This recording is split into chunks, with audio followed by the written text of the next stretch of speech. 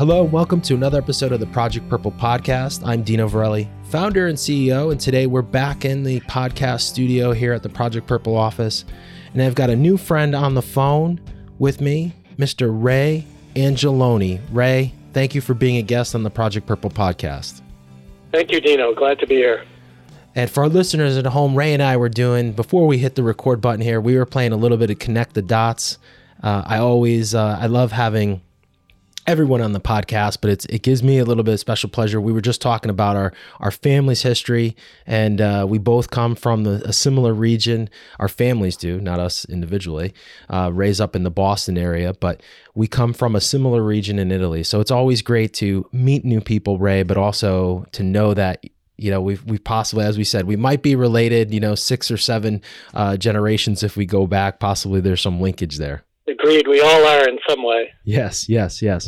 Well, Ray, as we always do with our guests here on the podcast, is the first couple of minutes is your opportunity to share with our audience, and we've got a very vast audience that listens to the podcast, your story. And I know I mentioned to the audience here previously that you're from the Boston area, but with that, I'll let you take it. And as I always tell our guests, you can share as much of your background and bring us up to speed of where you are today, and we'll go from there. Well, thank you for the opportunity, and it's part of my mission to share this information. I'm an open book. I'll tell everybody as much or as little as they can handle, right down to the most detailed symptoms. But my story is kind of, I don't know, I guess they're all unique and interesting, but I started in 2018, doing sprint triathlons. I did 3 of them in 2018, and I've always been kind of a runner, a basketball player, and I started my own business in 2018. Things were going really well. The only complaint I ever had was just a little bit of GI abnormalities, and I chalked it up to everything that you could imagine that was more likely than pancreatic cancer. In short, I thought, geez, maybe I swallowed too much pond water swimming at, Walden or Farm Pond in Sherburne here. Or maybe I was getting older and becoming lactose intolerant, or maybe I should stop drinking so much IPA. But all of these things were just throwing my digestive system off a little bit, I thought. And I finished a mile-long swim once at Farm Pond, and my wife was there. She's like, "How you doing?" I'm like, I just feel like I have a rock in my stomach. And the funny thing was, over the last 2-3 years, I could feel a little olive-sized tension in my abdomen, and I thought maybe that's my abs getting stronger. Maybe that's gas building up. And of course, as 2018 went on and I got into January 2019 with a business trip looming to India, my Israeli neighbors may have saved my life when they had us over for brunch, which included a lot of really high-fat, delicious Mediterranean food. Previously, I'd been a disciplined low-fat eater. And of course, one of the things that can happen with pancreatic cancer is the tumor can block the pancreatic duct, which prevents the enzymes from getting down to digest fats. And so that night it all came back up, and decided with the business trip looming, I'd better get it checked out. I went to outpatient care. They did some blood work. They did some MRIs, and they told me I should go to the ER and get checked in. And I said, nah. For what? Maybe gallstones? And I went home, went to bed, and decided the next morning, well, I better get it checked. And at Newton Wellesley Hospital, they took blood work again, admitted me. About a year this week, a year this week, I was in the hospital at Newton Wellesley, and I was probably in a CAT scan at this moment a year ago, and then got the diagnosis of, it's a teaching hospital, so they come in, the doctor comes in with the failings of interns, and you go, okay, this is going to be interesting. And I was fully expecting gallstones and a gallstone surgery, gallbladder surgery. And they said, nope, we found something, and it's a tumor, and we've had a tumor meeting, and, we want to get you into the program as fast as possible. It's a 2.8 by 3.2 by 3 centimeter tumor in the head of the pancreas. And so they quickly put me through other procedures to get a port in and get a stent put in to open up my pancreatic duct. And, rapidly moved into the diagnosis, which they said was stage 3, historically inoperable because it was involved with 2 blood vessels and 50% encasement of the 2 blood vessels. And, some quick research. One of the things I learned along the way, by the way, is beware of Dr. Google. Dr. Google will tell you the most worst case circumstances that probably don't apply to you. And anyway, there's no use reading those because in the last 5 years, the research has progressed such that with my diagnosis 5 years ago, it would have been a continuum to metastasis or a death, basically. And by the skill and research of today's doctors, they invited me into a clinical trial involving losartan, which is a standard blood pressure medication. And they realized that, they put me on that, and I'm giving you my whole story, Dino. Yeah, so I'm taking notes, Ray. So I'm gonna circle back once you're done. Okay. So don't worry about it. All right. So I'll continue the mile-wide story here for a minute or two, and they put me on the losartan study, 8 doses of chemo, radiation, the strategy that the doctors called the cut, burn, fry poison approach, and went through radiation and then surgery, a Whipple surgery. My doctors are amazing. I think of them as like the Avengers.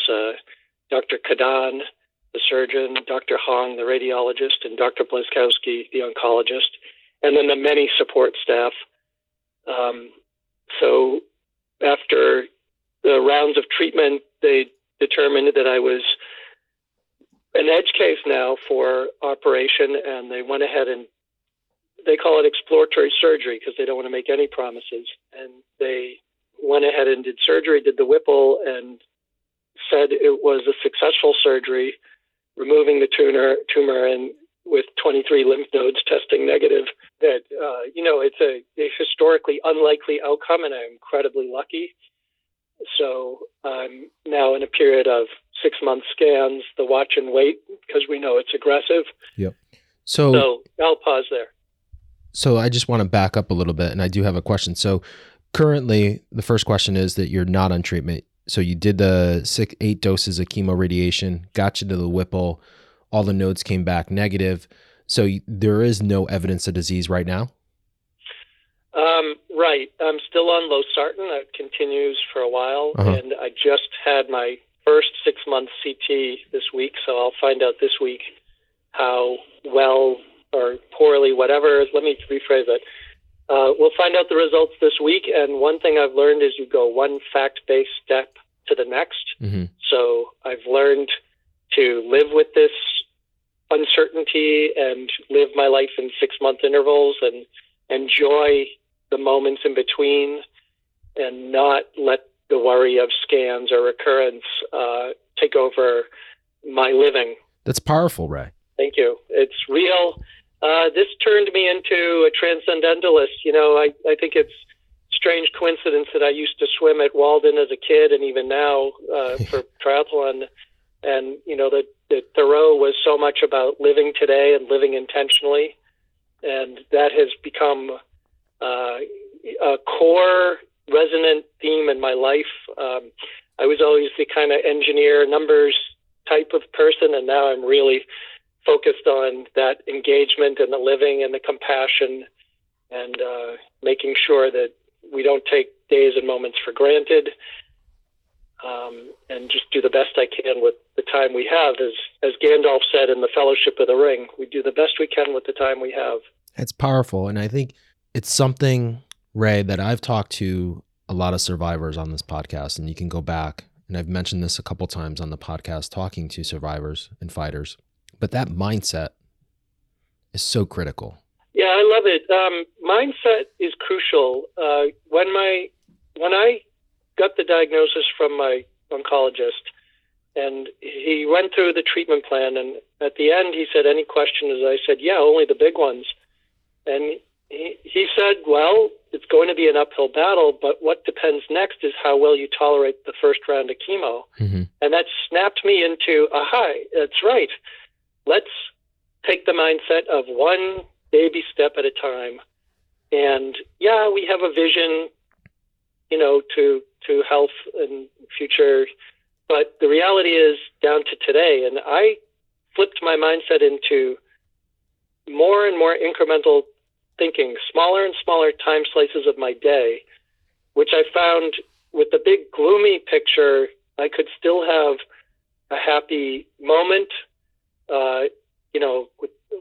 with my wife hiking or taking my dog outside or hanging out with my kids or coffee with friends. And then you could have a good moment, and you could have a series of good moments in a good day. And then you could have a good day.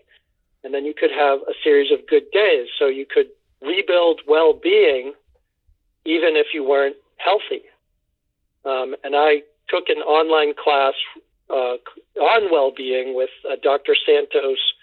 It's a MOOC online through Coursera, and she talks about happiness and well-being, and realized how much of that is in our control. The genetics of it, according to their research, is that 50% of our happiness is our genetic set point, 10% is circumstances, and 40% is what we do about it. And so that 40% was in my control. That's a lot. Yeah. And I really found that I could have a good run. You have your breakdown moments, but you could have a good run during the week or even during treatment when you have a positive mindset. And for survivors or for people struggling, the things that are in our control is how we think about this, how we treat our bodies through nutrition and sleep and stress, how we engage with our friends and family, if hopefully we have a good support network. And I learned that all of these are non-medical factors that we can influence. So we're not just simply a victim of circumstance. That's so compelling to hear you say that, because you just said something, the things we can control are the important ones. And the things that we can't control, I think as human nature, right? I think whether you're battling something healthy, people tend to think of the latter of, oh, I can control these other things that you don't have any, or they worry, I should say, about these things that they don't control. But if we all worried about what we can control, how we eat, the relationships we have, the things we do, working out, staying healthy, staying positive, educating ourselves. If we worried about all those things, the things we can't control, how much different life would be. Yes, I think it would be a good template. So cancer or no cancer, there's no going back to, running on the treadmill in the rat race. There's living intentionally, and there's acceptance of, we don't all have open-ended, none of us have open-ended time. That's a stark realization we should all carry with us, and maybe we would just be a little bit kinder, gentler, more present to the people around us, to the, person working at the coffee counter, to the people that we interact with at work, and our family and friends, and people on the other side of the ideological divides, Yankees fans, for example.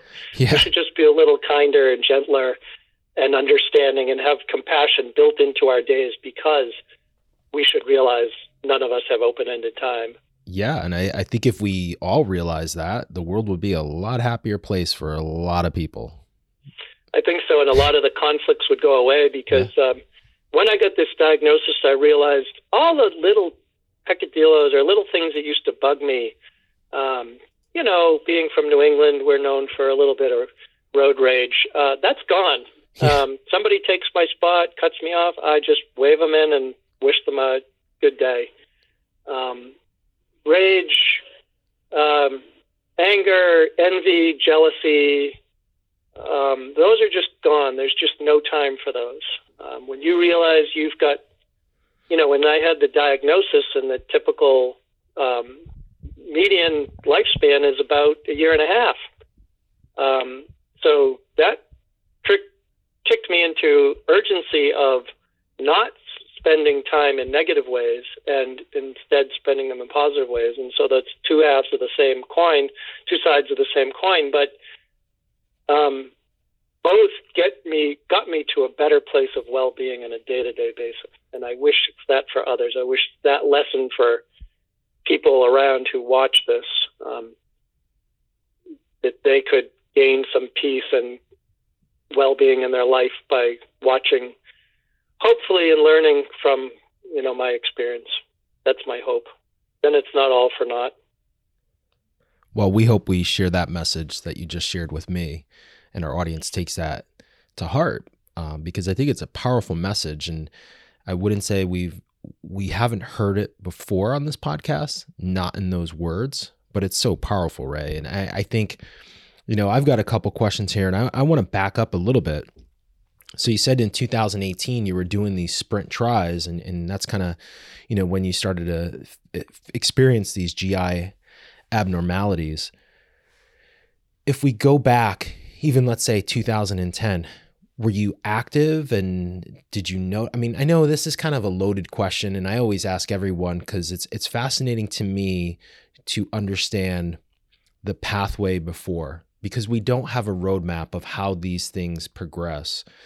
And what we do find is that everyone is different, first of all, and also hindsight's always 20/20. And I know you mentioned, you had these GI abnormalities as you were doing these sprint tries, but you also said, for about 2 to 3 years, there was like this rock in your stomach. So were there things prior to? Was life different? I know you said you started your own business. So, was it just stuff that you kind of, now looking back again, hindsight's 20/20, and it's easy to say this now, that there was stuff back in 2015 maybe that was maybe an early sign, whether it was one of the, I wish we had a vlog. I always say this, I'm taking a ton of notes, but I'm doing air quotes here.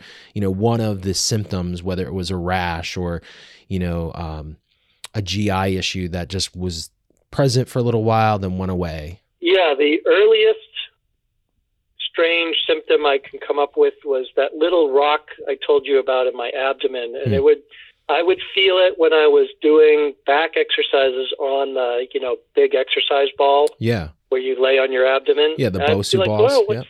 Yeah, exactly. I'd be like, what's that weird, I don't remember that, but I thought, you're exactly right. Hindsight's 20/20. Of course it wasn't an ab muscle, or of course it wasn't gas, because it was always there. But now that's clear. But at the time it was just like, well, I'm fine. I'm perfectly active and healthy, and I'm busy. In short, my mental model didn't account for me having cancer. In fact, there is no cancer in my immediate family. I was mostly vegetarian. I was active. I thought I'm not the prototype. I even skipped my age 50 colonoscopy because I'm like, I'm not the risk profile. And that was the earliest symptom I had. Doctors will periodically say things like, have your stools changed, as part of the battery of questions you get in a physical exam. Yeah. And I was like, no. I mean, because I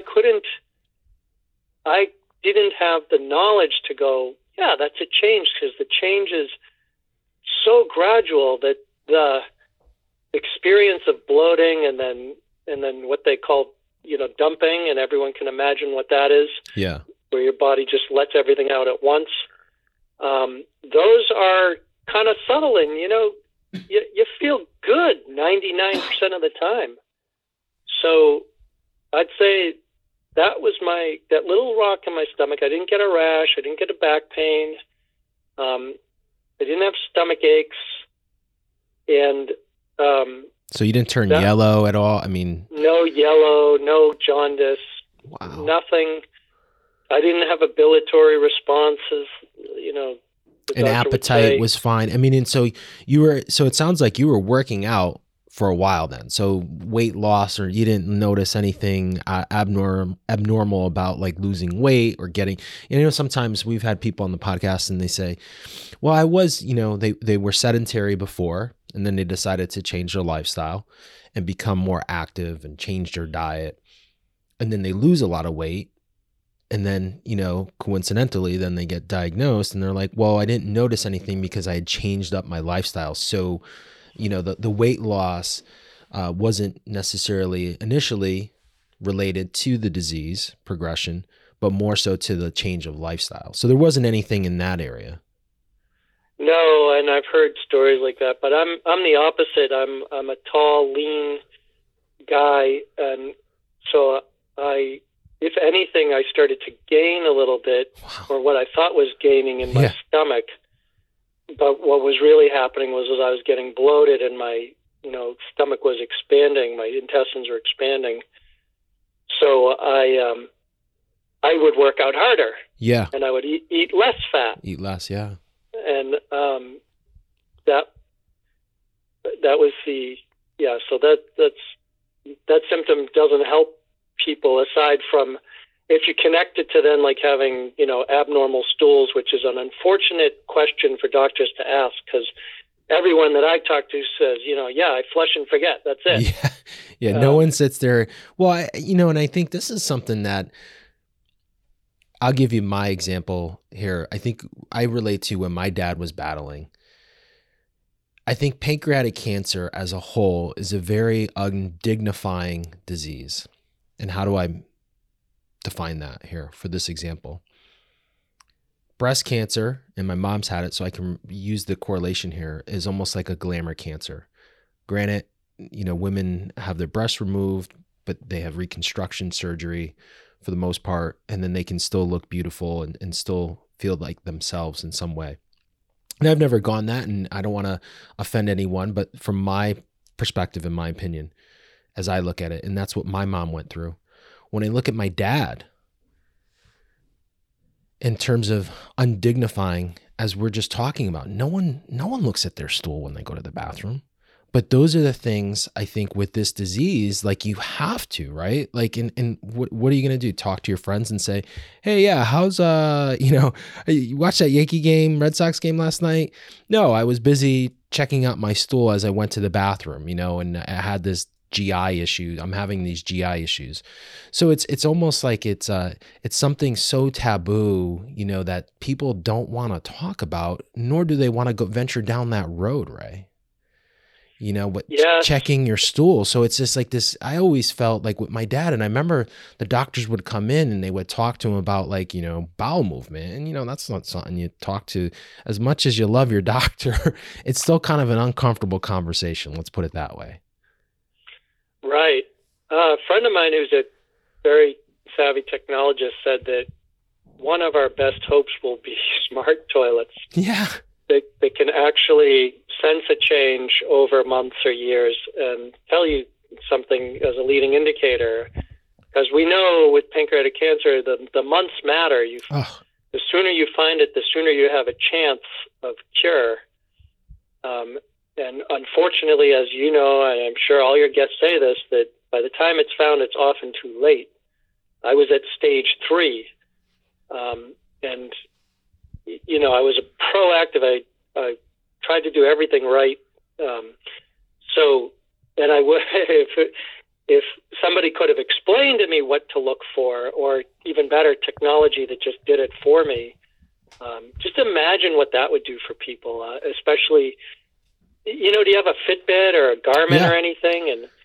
And how powerful those are to go, hey, you're at 9,000 steps, your goal is 10,000, and you just want to get that 10,000 step. And if you could get that kind of feedback from your smart toilet that's going, hey, your blood sugar is really good, you're doing something right. Those leading indicators that support your activities would be really good for health. And then, of course, finding, cancers or blood in the stool So I'm a little bit of the camp of technology does more good than harm, and here's a case where I believe it could really do some good. That's such a fascinating story, an example to use, because I've never thought about it that way. But, I love it, because I think the more that we can embrace technology, I mean, naturally, most people have some sort of smartphone, right? And the smartphones now have all these health apps. And there's been and I've been in many discussions about this concept of, using the health data that people have, whether it's from their smartphone when they use it to work out, or as you mentioned, the Fitbits, and now you've got these watches that people are wearing and the Garmins and these devices that are, gathering all this data on us internally, and what that data is and how it's interpreted, and using the data for positive. But think about that. If we even go a step further, with our toilets and having a smart toilet, that's just such a great idea, Ray.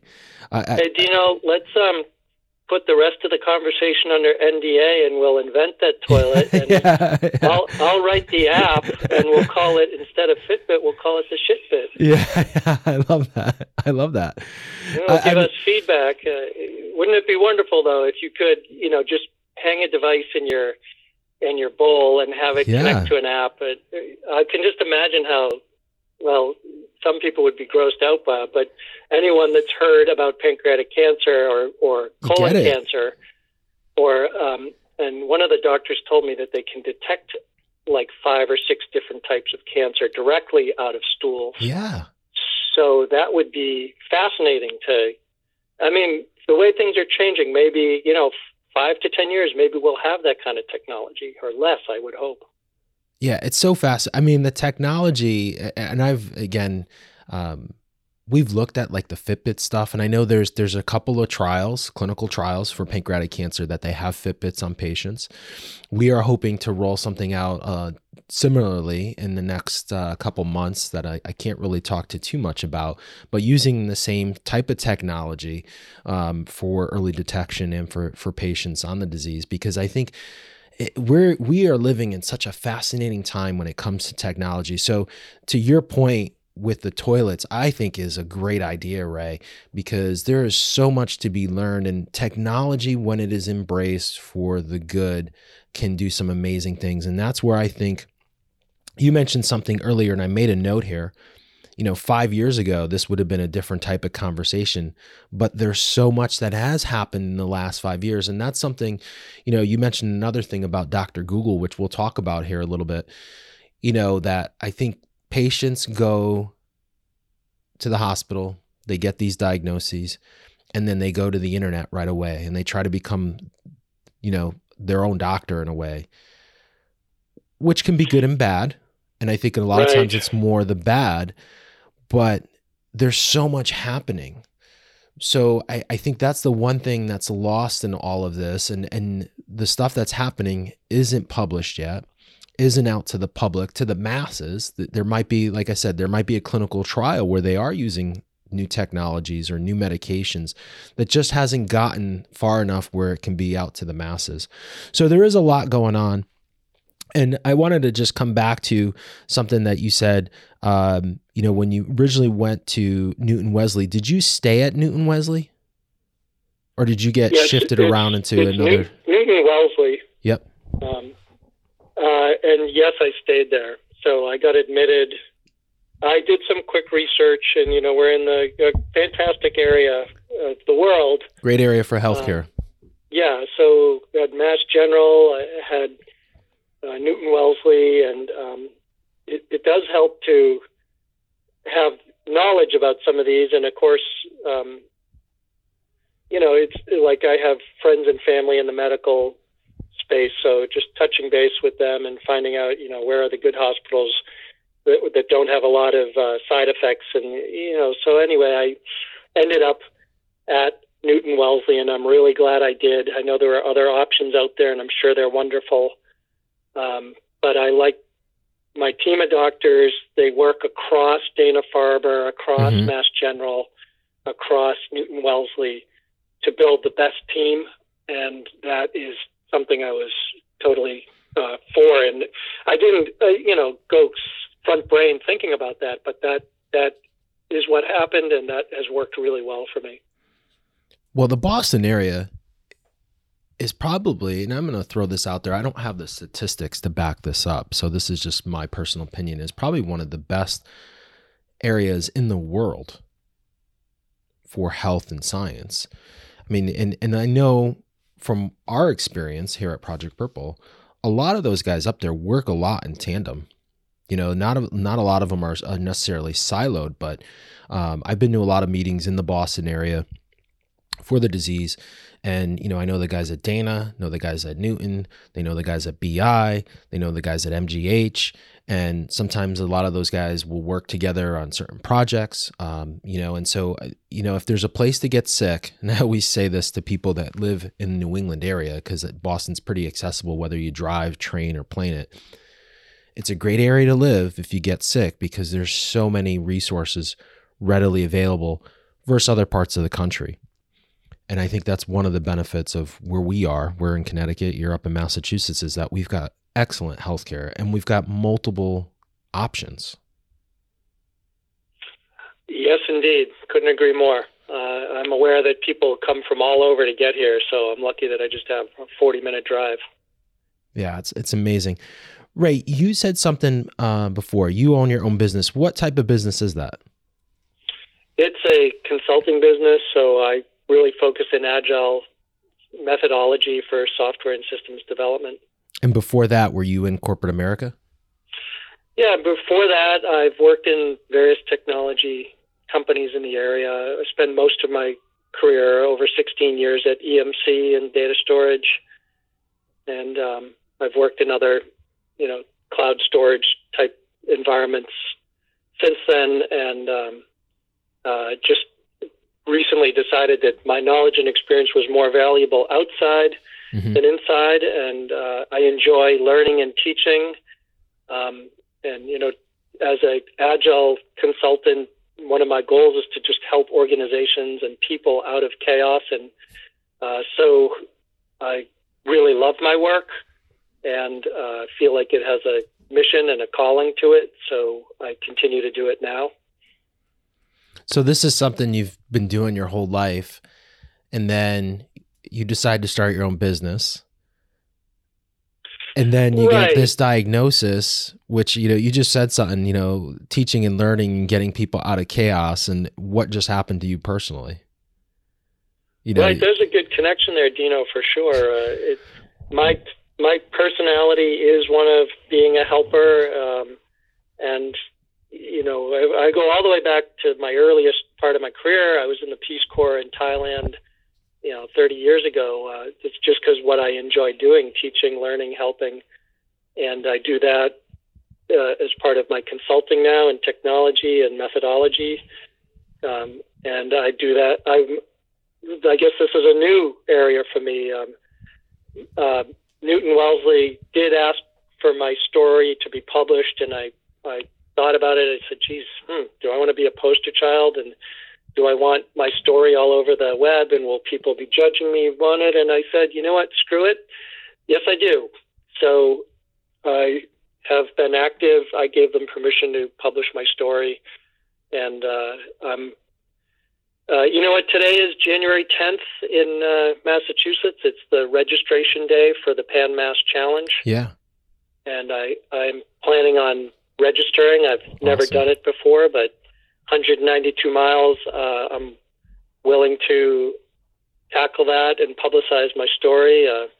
I just hope there's a Project Purple shirt in my future for my bike support team. I got a couple bike shirts. We can take care of you. We do some biking. We got the 5-borough bike tour that we're a charity partner with, but Pan Mass is a great event, and they've done that for quite some time, and it's one of the leading bike events in the country, actually, and it's a great event. We've actually had a couple of our alumni do that event, it's a great event. I'm just hoping I can find a shirt, or maybe we can design it. Instead of Pan Mass Challenge, I want it to say Pancreas Mass Challenge. We can come up with something. We can definitely put something together for you, right? Without a doubt. Yeah. So I bring that up, that comment that I meant, teaching and learning out of chaos, because I can say for me, Ray, for the survivors that we've talked to, and this is a little airy, and I've said this before on the podcast, airy in the sense that like the hair on my back of my neck is standing up a little bit when I say this and I think about this, is because there's this arc.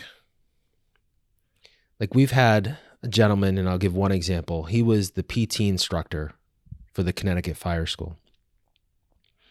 And he lived his life knowing, and he was also a career fireman, he could pass in the line of duty at work. So he knew at home, he was at peace with his family.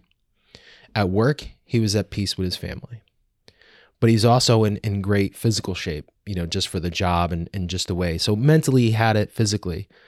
And then when he got diagnosed with pancreatic cancer, nothing changed. I mean, yeah, there's this shock, I think, a bit initially, and he mentioned this, that he had this like, wow, like, and for about a day or whatever time it needed to get through saying, okay, but I'm going to still live my life. And the things that he was doing, he was still able. Now, granted, he didn't work out the way he did before he was diagnosed, but from a mental aspect, nothing changed. And I think it's so interesting. And I'd love to do a research study at some point, because everyone we've talked to, I just had a guy on yesterday, young guy, 39, down in Missouri, his episode will air right around your episode. Same thing. He was a runner in high school, runner in college, started a family, got a little bit out of shape, got back into shape, and then gets the diagnoses. But he hasn't changed anything. He's still, now the volume has changed, but, mentally he was prepared almost for this. Not to say that we don't want to, I don't want to say that anyone is ready for this, because I think that's probably poor terminology, but the things that you're doing in your life, the things that you've done in your life prepare you for this moment, and then you tackle it, and then you or put together a plan and then go and tackle this thing. So it's just so fascinating to me to just hear you talk and just talk. That's why we asked the questions about your experience, because it's so fascinating to me, Ray, that it's almost like you've done all these things in your life to prepare you for this moment, not knowing, almost in a way, if that makes sense. It does make sense.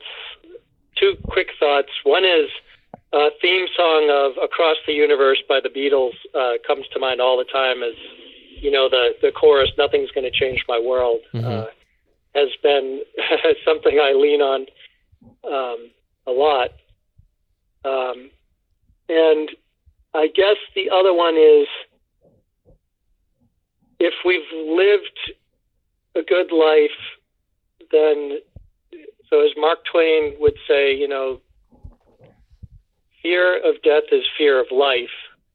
And if you live a good life, then you're ready to die any day with no regrets. Paraphrasing and butchering Mark Twain. Yeah. And none of us know what will happen in the moments that require courage. I think of the guys like on that, what was the movie? The 9/11 flight, United 83 or 93, whatever it was. I know the movie. I don't remember the title. What you do when the circumstances strike, none of us know, but we hope that we approach it with courage and dignity. And I think that's, whatever happens from here out, that's still my goal. Courage and dignity, and, teach and learn and share as much as I can along the way. And that's just a recipe for well-being as far as I can tell. And that's something that you've had your whole life, though, right? Because you went to the Peace Corps 30 years ago, and that's not something that, I know there's not many kids coming out of school that say, I'm going to go to the Peace Corps. I think, this third world country's got a great beach. They got great Wi-Fi or something. I'm not trying to make a joke of it, but I'm sure, that's something that's kind of ingrained. I mean, that's not something that happens overnight, the way you're talking. I guess maybe but the transition moment, prior to this, I didn't think about this deliberately, but I did think about life as just open-ended. And, I was just working hard, trying to trying to build my business and trying to, think about future for my wife and kids and myself. And then this hits, and all those long-term efforts and willpower, all my willpower that was going into my long-term efforts kind of felt futile, and I had to shift it into short-term efforts. And maybe those skills transitioned over. Maybe you're right. It's hard to say. It's fascinating to me. I mean, I just say from my perspective, Ray, I like, as I said, we've talked to so many, and it's just interesting to see that arc, and I'd love to do a study on it, because I think there's something behind it. Not to say that it would lead to anything, diagnostically, but it's just really fascinating to me. Maybe that's, the mindset for a lot of people. Who knows? I don't know. Yeah, well, maybe playing with your idea a little bit, if somebody could run through a thought experiment to this, how they do like immersive experiences, as a thought experiment, then maybe people could come out with, excuse me, a freshened perspective on life, having had to go through the thought experiment of, you've only got 18 months on average. Yeah. What would you do? And that's a question I like to pose to people, like, well, what would you do differently? Because somebody could transform their lives or fix their relationships if they just realize, like, wait a minute, like, what if you're on the plane and the terrorists are on the plane and you're going to call someone? What do you want that conversation to be about? And you could do that experiment without having to get cancer, to be on a hijacked airplane, and fix a lot of things in a lot of people's lives for the greater good, I believe. The world would be a whole better place, in my opinion. The world would be a better place. Dino, if I can shift back to something you said about the Fitbits. My son at one point researched and said that he found some article about the connection between people who have Fitbits and survivability. And I believe anecdotally that that's true, because how these Fitbits, and in my case, a Garmin, and before that, a TomTom, would motivate me to get up and get out and do stuff and achieve, 5 miles of walking a day. And one last angle for you to, I don't know, whatever, is I would love to see a study about people with dogs and survivability, because, again, laying on the couch, feeling rotten with chemo, and my dog comes over and looks at me and says, can we go out? And, please, can we go for a hike? You can see it in his eyes. That got me up and moving more than once. And I just think that's crucial, that the notion of just keep moving, just keep going, just take a quarter-mile hike if that's all you can manage every day during the treatment. And your ordeal is just so much to your physical and mental and spiritual well-being that I would just love to see how that correlates as well. Well, I think both your points there are important ones. I have seen some studies about certain metrics related to heart rate that do kind of what you just mentioned, in terms of they do back up. There's some data out there. There's just not enough of it. And I think, again, there's so much happening in these last 5 years, and not a lot of it's been published. But there is information out there in a small sampling about heart rate, which is related to activity, whether that's walking or leading a sedentary life or being in an active life, right?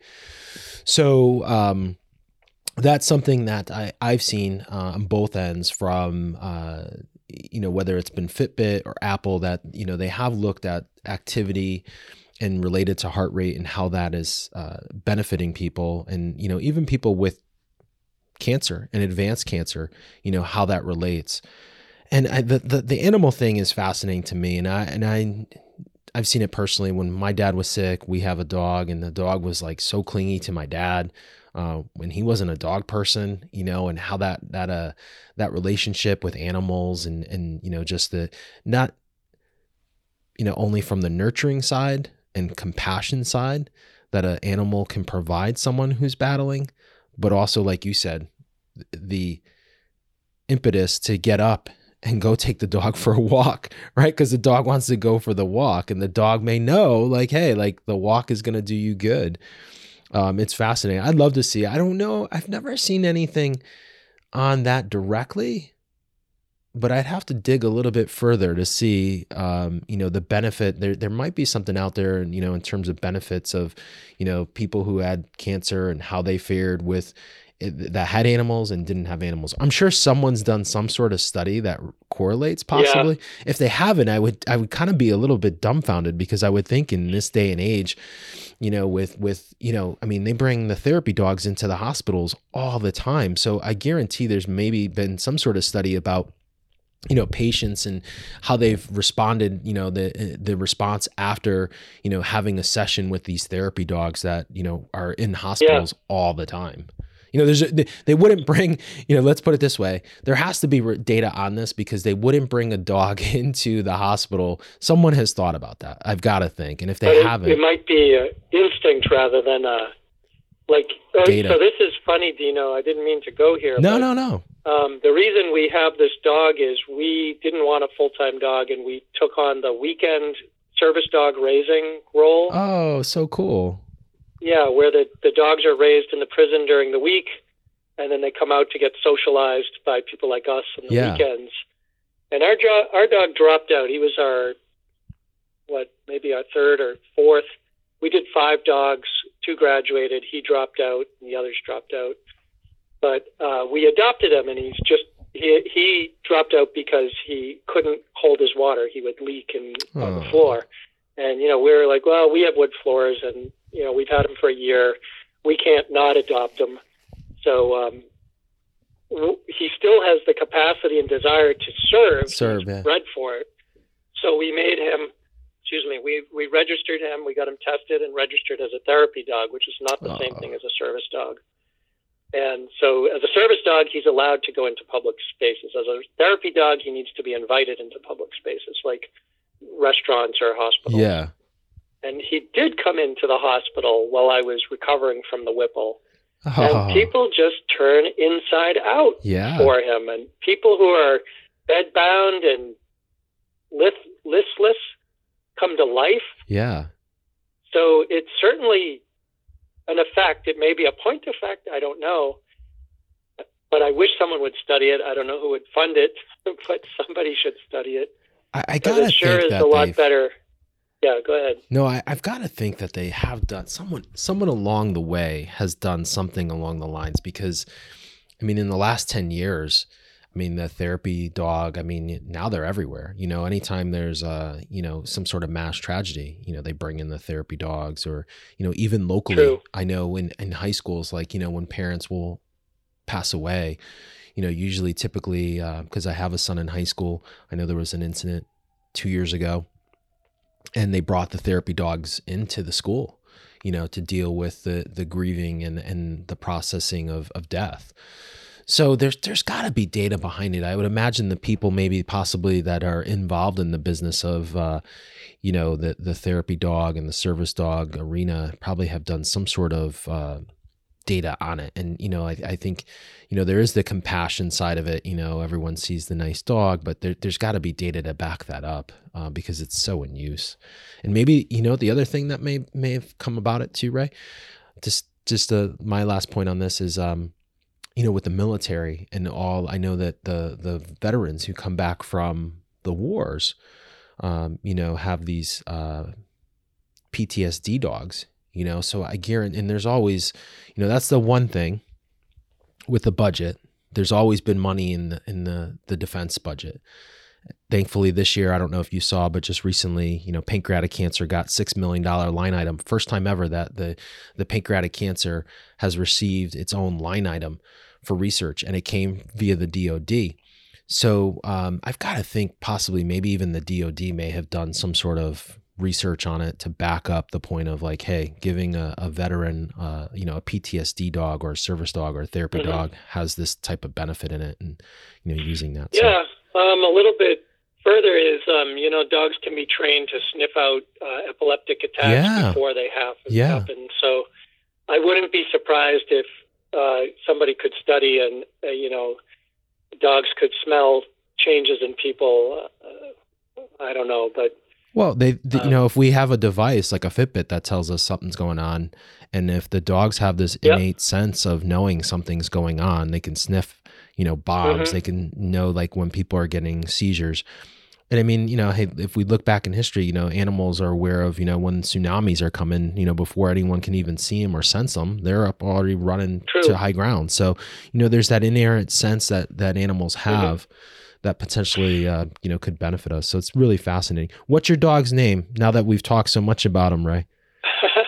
His name is Maddie. And he's a black lab. Awesome. I have a yellow lab, so I am partial to labs, and we adopted ours from the South, and just been a great breed. Yes, couldn't agree more. You gotta love go ahead. No, you gotta love the fur, the shedding that goes on. Always gotta have that lint brush lying around somewhere before you leave the house. But other than that, they're amazing breeds. Yeah, that and we got one of those little robotic vacuums. Yeah, the Roombas. Yeah, we got one of those too. That's so funny. We're probably near your end of time, but I would love to hear more and think more about the funding aspect too, because a lot of people will ask, first of all, they want to know the symptoms, but second of all, they want to know what causes it.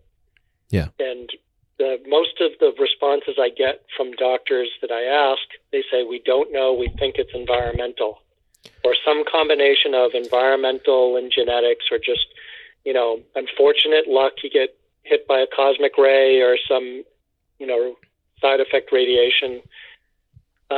And to hear that there's only $6 million, on the one hand, you said it's the first time, but that just, for something that strikes, what is it, like 10,000 Americans a year? No, it's actually, the new numbers just came out, and it's 57,000. So a year? A year, wow. Yeah. So it's pretty staggering. I mean, so there is money in the NIH budget, and the NIH controls this, large treasure trove of funds. The government funds about 80% of cancer research in the United States, which a lot of people don't necessarily understand the impact that the government has in science.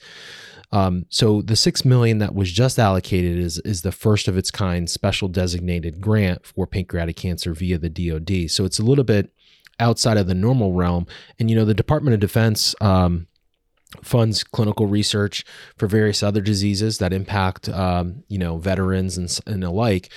So that's something that is new and unique, and we're excited about it. I mean, it's a start. I don't think it's what's warranted, but beggars can't be choosers, Ray. And that's something that, we don't do a lot of legislative advocacy, as a group, but it's helping to bring awareness. There's other groups that are really, really in the trenches trying to find money in DC for the disease, and I commend them for their efforts.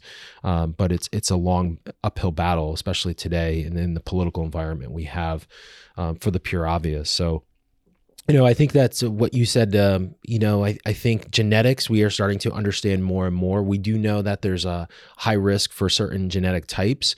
Unfortunately, people aren't, it's like your family. You're given your genes and you're given your family. You don't get to choose them because they're passed on generationally.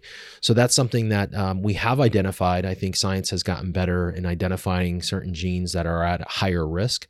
And if we can screen and monitor those high risk patients, we can hopefully, for the folks that do get the disease, or any disease for that matter, get it early on. And that's something that we've been really critical on funding here at Project Purple, is that early detection piece with these high-risk groups. So to your point, I think you mentioned early on, there's a lot going on, and hopefully we see in the next 5 to 10 years, this massive influx of better treatments, early detection, and more understanding. And I think something that I said, like a roadmap, and I think that's what this disease lacks, and a lot of diseases, but, a better roadmap in, identifying patients that are at high risk, identifying symptoms so that, someone who has this rock in their abdomen can go to a clinician, be diagnosed right away, and know that, they know what they're dealing with. So I think there's going to be a lot that happens. It's an exciting time I know it doesn't help anyone who gets diagnosed today, but hopefully, there are advances in the next couple months, years, hopefully sooner than later for many. And that's the ultimate goal. I do have a couple of questions, and I still have some time if you're good, Ray. I don't want to. Sure, go ahead. Yeah. So my first question here, you mentioned Dr. Google and the internet. And this is an important topic because, as we mentioned before, I think, human nature, and I think we've all been, maybe we've all drinking the Kool-Aid that the internet's it's, was it Al Gore who takes credit for the internet, or maybe it was Bush? I forget what. There's that's a little bit of a joke because I think both of them kind of take credit for it, or maybe Bill Clinton. I don't remember. But, the internet, I think we've all drinking the Kool-Aid is kind of the, for some people, the end all be all in terms of information gathering, right? Like everything, if it's on the internet, then it's 100% accurate, and why doubt it? But what you said before was that Dr. Google and staying off the internet. Was that something that has always kind of been an ideology, or something that you learned early on, or something that someone kind of advised you to do? Good question.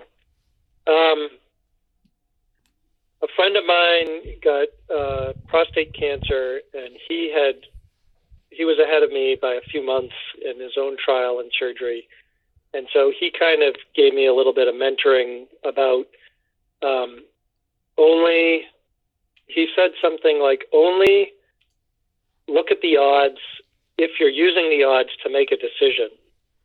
And that I found to be incredibly valuable advice. And then I don't remember where I got the phrase, beware of Dr. Google, whether I coined it or I just heard it somewhere and it stuck. But, to make those decisions based on to look at odds to make decisions is one very valuable thing. And then to recognize that what's out there on Google is unfiltered, unsorted, unstratified data that might apply to you or it might not. Yeah. If you look at pancreatic cancer data, most of it is from the last, naturally from, let's say, 1 to 20 years old. But things have changed so dramatically in the last 5 years that might not be relevant to a given person's case. And then even within that, there's stratification that, you're 40 years old. That's different than somebody who's 78. You're in shape. That's different than somebody who's not used to that. You have support. That's different from someone who's living alone, etc. So that unfiltered, unstratified data can just cause so much anxiety that it's not worth looking at unless you're trying to make a decision. Should I have this surgery or not? Should I do this trial or not? And even then, you're better off talking to your doctors, who don't want to talk about odds, by the way, but they'll talk about risks and benefits. And I think that's a better way to look at things. It's an important message. I think that our audience listening at home can take to heart, because I think what you just said is so powerful, because I think there's knowledge is power when used in the right way. And clearly there's a lot of information and knowledge on the internet, but how you interpret that, how you use it is really the critical piece. My next question, and something that you just said, friend, how important has, relationships and friends been in your journey here? Certainly crucial. Like this one friend there, John, who, very smart guy, very savvy in so many ways, and just had great advice. And he and I both, we meet regularly now and talk about how can we continue to share this? How can we mentor people? Because that was something that was missing as I went into this. I checked into the emergency room, and a week and a half later, I've got stage 3 pancreatic cancer diagnosis. Having some framework of how to rebuild your life after the bottom just dropped out, some mentoring, it's crucial. I think if there were a system that a mentor could be matched really quickly to people early in their diagnosis, would get people going in the right direction sooner, and teaching them about these additional mindset and well-being resources and nutrition, etc. Because I made a bunch of false starts down blind alleys, and everyone and their brother wants to tell you about the magic weed that you can smoke, and it'll, by the way, cure everybody. CBD, oh yeah. Some other exotic flower, some tea, just these random things that I would get frustrated at, because like, if you can't show me some kind of science or some kind of correlation, then it's just alchemy to me. And so if you'll bear with me for a second, I would like to advise people to, I know your well-being, but stay away from sharing your tricks with cancer patients, and please don't start any kind of response to someone who acknowledges they have cancer with a statement that starts with "at least." Please don't do that. So would you say then, Ray, that and this was my second part of this question, because we get this often, and I think it's fascinating to hear from the patient perspective. So what's the best thing a friend can do for someone who's been diagnosed? And I think you may have just answered part of that, but I'd love to hear you answer it. Well, I understand that a lot of people don't know what to say, and I didn't know what to say. I told you I was sort of like the engineer type, an introvert type. If I don't have direct experience, it's a little harder for me to talk about it. But now I can share with you that some of the things that I think are good to say or okay to say are, one of my friends said, "Shit, that sucks." And like, okay, you're right. Another one, just said, "Well, how are you doing with it?" And those are okay. Yeah. And I'm the type that I relish in, well, I don't relish in it, but I don't shy from diving into the technicalities and the medicine about it. So I'm happy to talk about that, either from people who have more experience than I do or from my experience. And I also like to hear stories about other types of cancer. I hated hearing people tell me like, "Oh, well, I know X, and X had pancreatic cancer and he did this and now he's fine." And I didn't want to hear those stories because it's too close to home, and the circumstances wouldn't be the same. And I found that if people were talking about pancreatic cancer, I was naturally comparing myself, and I was either worse than them, which made me feel worse, or I was better than them, which made me feel worse, because I felt guilty and bad for them. So I didn't want to hear about other people with pancreatic cancer from lay persons. I would rather talk to somebody about breast cancer and our common experience of radiation than I wanted to talk to another person about pancreatic cancer and where they were, because it's just too hard to compare relatively. And about the statement of "at least," people mean well, but they say, "At least your kids are older, at least you're in your 50s, at least it's not X cancer." Like, those are well-meaning but poorly placed. And so I learned to just go, "Yep, you're right. Thank you for the sentiment." Because again, I didn't want to, trigger negative emotions in myself. And I certainly didn't want to make people feel bad. But I share it as knowledge for people to think about, when they're approaching someone with cancer. And don't, not saying something is awkward too, because I've known some people for years, and I can see it in their eyes. They don't know what to say, and just to be able to say, "Here's the final ultimate thing you can say," and that's simply, "I don't know what to say," and that's fine to say. Be normal.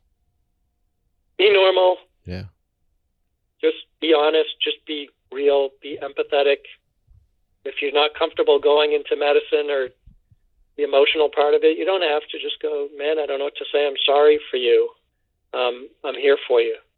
That's fine. Has faith played a part in any of this, Ray? Well, I'm a more Unitarian type person, which means we don't have a specific dogma. We take lessons from all faiths, and I found that to be incredibly valuable because it's a community. Yeah. In our community, people share openly, and I shared openly, and I got an immense response. My sharing at my quote church was to, they do these candles, which I'm not really that type of person that gets up and lights them very often. But about a year ago, I got up and lit one and said, well, my circumstances are pancreatic cancer, and my concern is what I'm going to plant in the garden this year, because that's really how I saw it, and that resonated with a lot of people who came back and said, yeah, we can understand that. And my Reverend Eric Cherry invited me to do a sermon even on it, and so I did that, and I posted that. I don't know if you saw that, but No. You contacted me on Twitter, and I had posted my text on Twitter just because I don't think I have volumes of sermons in me, but I had one in me. Yeah. And I felt like, again, in the spirit of what you do with Project Purple, I wanted to share it and, as broadly as possible. So I put those into words and put it into sermon, which I shared, and I feel like it's helped people as well. I hope. That's my hope. Well, I think faith has become a part, regardless of who you believe in. And this was a discussion we had yesterday. For many, if not all, the survivors we had, and regardless of whether you're Roman Catholic, Jewish, Islam, there's some higher being and grounding. Well, I would put it back into the transcendentalist. Yeah. That's where my spiritual transformation went. Reading Thoreau and Emerson and Mark Twain a little bit, and the thoughts they had about life and living meaningfully. I told you I spent time in Thailand, so I had Buddhist exposure and the notion of trying to achieve perfection here in this life. I remember Bertrand Russell wrote, death isn't a concern for the living and the dead because the living are not and the dead are no more. So I use that to think about how do we live today, now, and I'm a little bit more of an agnostic in a lot of my approaches, which I have to say Stephen Colbert says really is an atheist without balls. But I rather think of it, you can cut that one or use it. No, we keep it all. We keep it all. I like that. But it's more about, it's not your concern. It's not my concern. My concern is what can I do in my relationships and my well-being today? And the rest will take care of itself. So I focus on those transcendentalist type thinking and try to make my mindfulness become part of my day-to-day being and my being present and watching the word, keeping a good word, and keeping your words clear, not disparaging, not gossiping. And those are a little bit of a transformational element from the spiritual perspective. Just that I thought about them so much more deliberately and urgently after this experience or during this experience. Well, it's what you said originally. I've been taking notes, but living intentionally in positive ways to lead a good life. So correct. And if you look at the world's tradition, and I was raised Roman Catholic, and my Irish Catholic grandmother would have said to keep clear of the 7 deadly sins, and those are transformational into keeping your word clean and keeping from, rage and jealousy and envy, and I can't remember the others, but they are totally useful, even though I repackage them into modern, less religious ways of being. They're more social and essential to being a person in a community. So those things still stick with me. It's powerful. Last question for you, Ray, is how do you define pancreatic cancer? What's your definition of pancreatic cancer? I guess I'd be more clinical about it. It's a mass in the pancreas of cells that are reproducing abnormally. So I think of it as a diagnosis, not a label. I am not pancreatic cancer, and that was one of my initial reactions to being on the website of Mass General, or Newton Wellesley actually, or to publishing it, that I didn't want to be a poster child. But in the end, I don't mind my story getting out there. I just don't, it's not me. It's not my label. It's a diagnosis that I have. It's my circumstances. So I would define it like that. Perfect. There's no right or wrong. It's just it's again, going back to what I just said, how you've lived your life and intentionally in a positive way. I think you just summed it up once again. Ray, last question, and probably one of the most important for our listeners at home. If there's someone that has listened to this podcast and wants to connect with you, maybe they have a loved one going through it, or maybe it is that person that's going through it and something inspired them as they listen to this podcast to reach out to you. I know you mentioned Twitter. I know you're on LinkedIn. What's the best way for someone to connect with you and maybe learn more about your story or talk to you about your experience? Either of those are fine. On the Newton Wellesley website is my story, it written as copy, but I'm happy. They can go to Twitter and read my, 4-page quote sermon, too heavy a word for me, but my story, and perfectly willing to talk, and they can connect with me on LinkedIn or Twitter, and we can talk, and I'll share whatever I can to help people get to the best place with this. So on Twitter, I have your Twitter profile up. It's Ray, RAY _Angeloni, which we'll spell that here is A-N. It's spelled Angel One. Angel One. Angeloni. I love that. And then on LinkedIn, you're also Ray Angeloni, but no underscore. So that's the best place for people to connect with you. Ray. Absolutely. Thank you for being on the Project Purple podcast. Thank you for sharing your story of living intentionally in positive ways. And something else that I wrote here that I had in, again, quotation marks, is just keep moving. So powerful for our audience to hear. Appreciate everything you've done for us here in the last hour and 20 minutes, sharing your story of hope and positivity for those listening at home. So thank you for being a guest on the Project Purple podcast. And as we say, that's a wrap of another episode here at the Project Purple podcast. If you love what you hear, please share, follow us, and thanks for listening. Thank you, Dino. Thank you for what you do and for having me on your show. It's a pleasure.